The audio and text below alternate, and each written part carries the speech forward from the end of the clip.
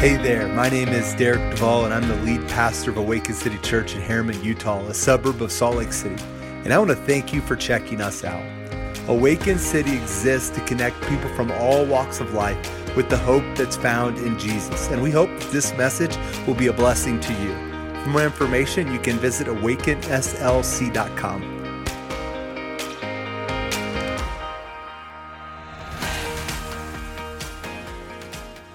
Good afternoon.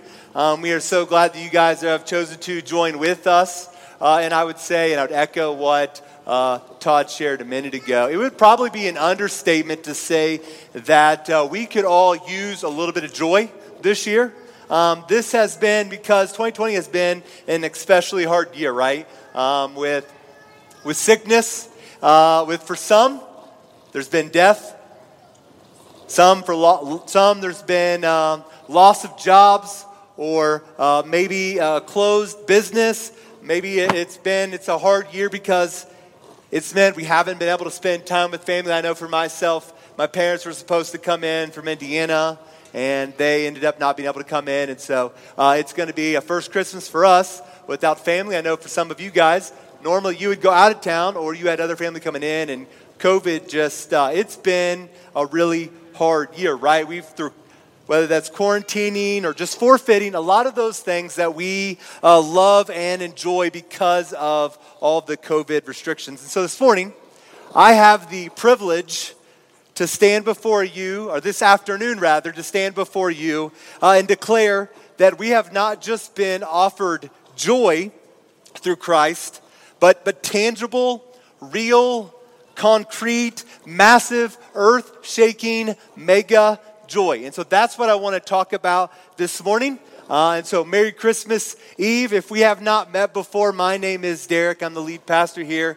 And like I said, I'm so glad that you guys have chosen to take time out of your day to join us today. And what a joy it is to be together, and what a privilege it is. And we really see today not as just some kind of one-off special service, but really what we've been doing is we've been celebrating the advent of Christ. Advent meaning Jesus is coming, and we look forward to his second coming. And so December 24th, although December 25th is most likely not Jesus' real birthday, we celebrate it on December 25th, and so Jesus is coming tomorrow morning. That's what we celebrate. But we also know, because we have the privilege of looking backwards, that he came 2,000 years ago. And so during this Advent season, what we've been doing is you saw those words coming up, but we've been talking about what it is that Jesus came to bring. And so we began the first week, we talked about how Jesus came to bring hope. Then 2 weeks ago, Jonathan shared with us that Jesus came to bring healing, and not just physical or mental or emotional healing, but what we needed most, ultimately, he came to bring spiritual healing.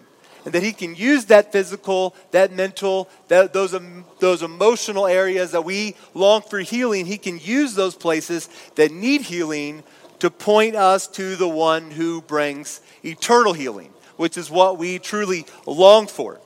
And that's what's most important. And then last week, Dustin spent some time talking to us about Jesus who brought peace. And they both did a great job, and I'm so thankful for them, and they always do a fantastic job. And so you can always check those out. If you go to our website and listen to those sermons, you can kind of check out where we've been. But this morning, I want to end our Advent series looking at how Jesus came to bring joy.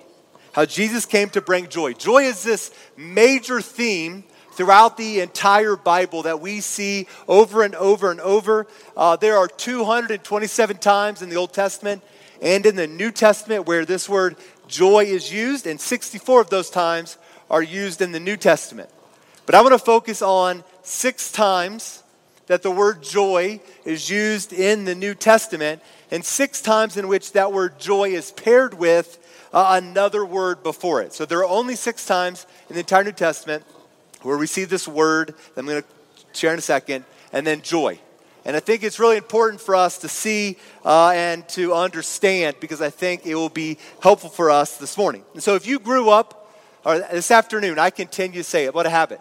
And so if you grew up in the Bible, around the Bible or around church, then you probably already know that the Bible was written in Greek. It was not written in English. Has anyone seen the movie? It's actually not a movie. It's a series called The Chosen. Anyone seen it? Okay. If you haven't, check it out. It's fantastic. It's called The Chosen. And it's just this series where they're going to go into year 2. And it's the story of Jesus and some stories of his ministry. Anyways, if you're like, hey, I'm going to check out one.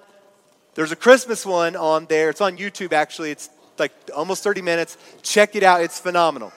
I bring that up, Chosen, because I was recently, my wife was recently talking to someone, and they're saying, I love the show Chosen, but the one thing I'm not really a fan of is Jesus doesn't he doesn't talk like Jesus. The guy who plays him, he doesn't use the these and thous that Jesus used.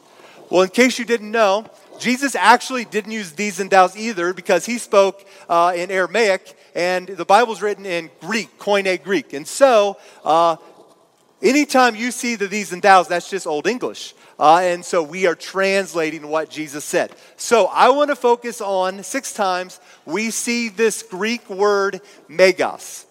And you'll probably recognize it looks a lot like one of our words, mega, right? It probably didn't take you long to catch that. And so I want to quickly look at all 6 times in the New Testament where the writer adds this word megas before the word joy, where the writer really wants to highlight how and show how this joy is not just a regular joy, but a mega joy. The one that we'll start with is one you're probably most familiar with.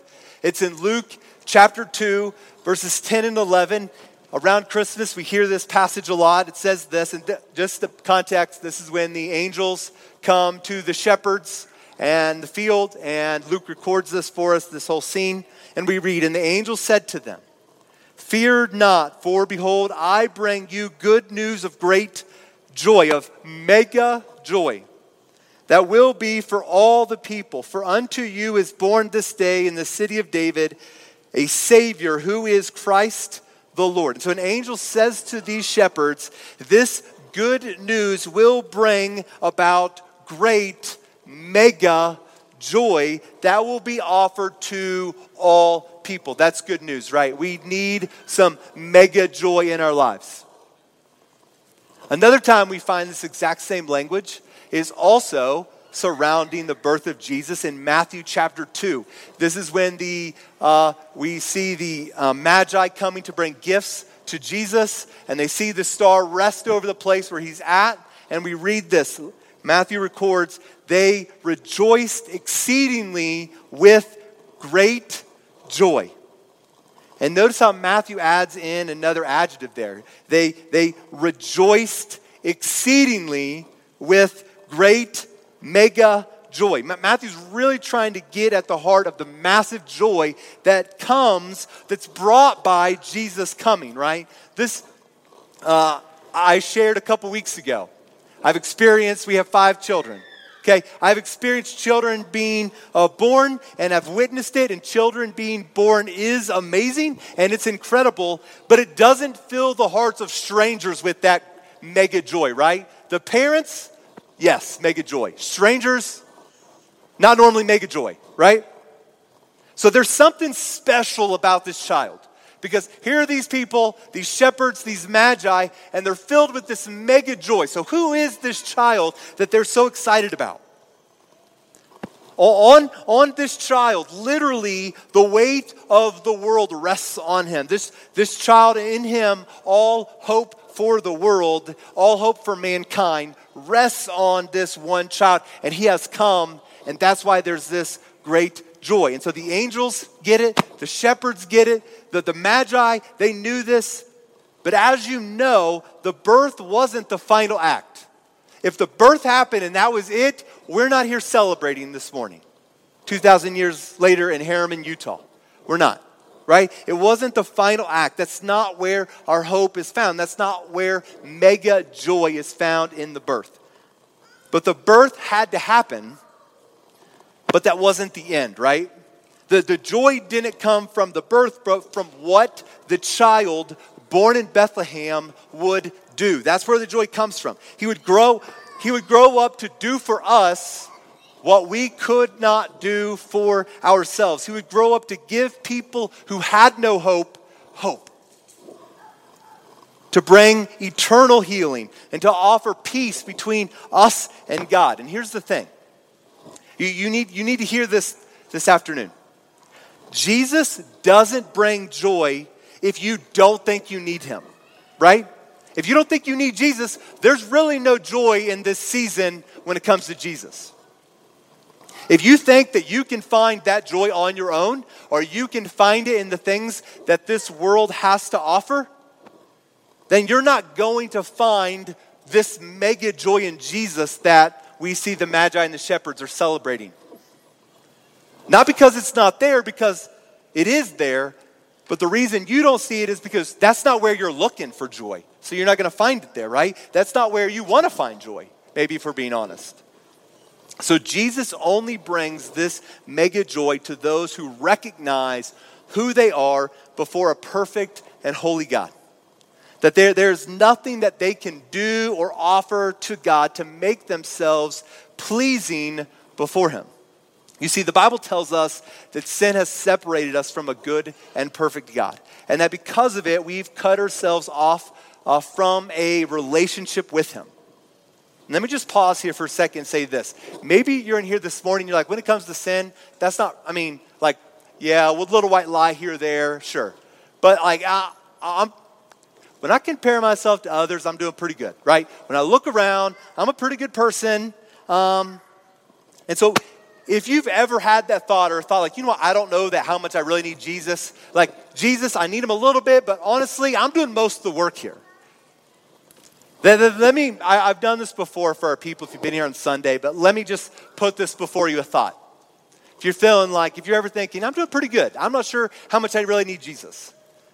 If we took a video of just this past week, videotape of you, and we showed it up on this screen in front of everyone this morning, every single one of us would want to crawl out of here in embarrassment, right, and never show up again. So we know deep down, we're not good. We need help, right? We need hope. And we know the things that we've been chasing after aren't bringing the joy that we longed to find. And those things, they're found alone in Jesus. And so that's why Jesus coming brings mega joy.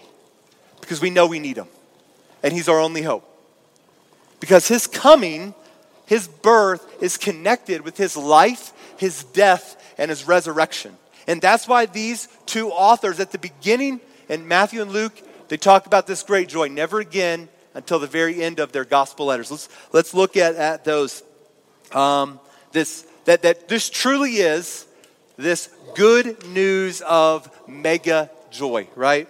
So Matthew writes this at the end of his gospel letter, Matthew 28, verse 8. So they, and that's the ladies who found Jesus, and they found the empty tomb where Jesus was laid. So they departed quickly from the tomb with fear and great joy and ran to tell his disciples. They knew what this meant. Jesus was who he said he was. And he did what he said he would do. He's not a liar. He's not a lunatic, but he's the Lord. And then Luke, we find right before Jesus ascends into heaven, he opens the disciples' minds to understand what all this means, his death, his burial, and his resurrection, and how they all fit together and how he has fulfilled these prophecies.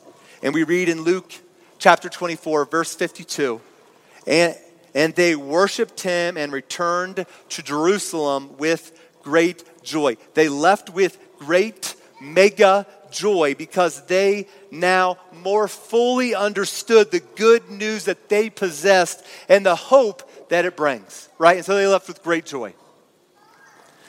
That Jesus has offered his life to redeem ours, and how this hope isn't just for the life to come, but for this life now. That God is redeeming and rescuing all things to himself. And I told you I wanted to look at all 6 times. We looked at 4. I want to quickly look at the last 2.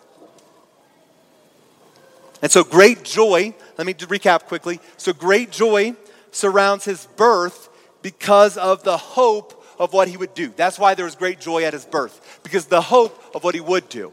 Then, we just saw resurrection. Great joy surrounds his resurrection because of what it accomplished. That Jesus took the punishment we deserved, and that he rose from the dead. He defeated death and hell and sin, that we too, because of Jesus, can. And the next place we see this great joy is when it surrounds others coming to faith, because of what it means for them and for us. In Acts chapter 15, the first century believers, they find out that a bunch of people have trusted in Christ, and this is what we read. So being sent on their way by the church, they passed through both Phoenicia and Samaria, describing in detail the conversion of the Gentiles, and it brought great joy to all the brothers and sisters in Christ. And so the new believers find out that there's more that have come to faith who've fully trusted in Jesus. And the result is they're forgiven of their sins, and in their hearts wells up this great joy. Because Jesus came, and we look forward to what he would do. He resurrected. We look forward to the hope that we have. And now people are coming to faith, that others are trusting, and there's great joy filling the disciples' hearts that a Savior has come. And then finally, the last time we see this phrase, megas para, which is mega joy, and is in Jude chapter 24. When he speaks of us standing in the presence of God on that final day, we stand before God. And the great joy that it will bring for those who've trusted in Christ. And get this, there's only great joy for those who stand before God when we've already trusted in Christ. That's where the great joy comes. Look at this, Jude chapter 24. Now to him who is able to keep you from stumbling and present you blameless before the presence of his glory with great joy. Our greatest joy, untainted from the world, will be found in one day living in the presence of God. That's the height of joy. Our ultimate joy will not be in being with our family or our friends forever. Our ultimate joy will not be in a mansion or roads made of gold. That's not where our joy will be found. Our joy will be found in Christ's presence forever and ever and ever. Psalm 16:11 says this, speaking of God, in your presence there is fullness of joy. Fullness of joy in his presence. But if you're in here this morning and you don't know him, that joy is not there. That there's no real joy at his birth, because it means little more than you get to get some presents, some good food, and spend some time with family. And for some of us in here, that's not even there. Food lacks, family even more. And so there's not even joy in that. There's no real joy at his birth if it doesn't mean anything to you. There's no real joy in his death and resurrection if in your mind you think you don't really need it. That you've already got all your bases covered and your boxes checked. And if you don't know Jesus this afternoon, my prayer for you is this, that you would accept the greatest gift that was ever offered to you this Advent season. And that is Jesus. And the hope that he offers. And it comes only in trusting in him and saying, I can't do this on my own. I can't do it. I'm spiritually dead. And Jesus, I need you. Because I know what a week of my life looks like on video, and it's going to be sad. And I need you. I can't do this. And my only hope is not in me being good enough. It's that you are perfect. And I've trusted in you. And if you're here this morning and you do know him, place your joy in him this morning. Don't place your joy in the perfect Christmas. It's not happening. Don't place your joy in a holiday without families fighting, or or don't place it in getting or giving the perfect gifts this year. They don't exist. Place your joy in the perfect gift that was already given freely, because that's where mega joy is found. Jesus came to bring joy. Let's sing and let's celebrate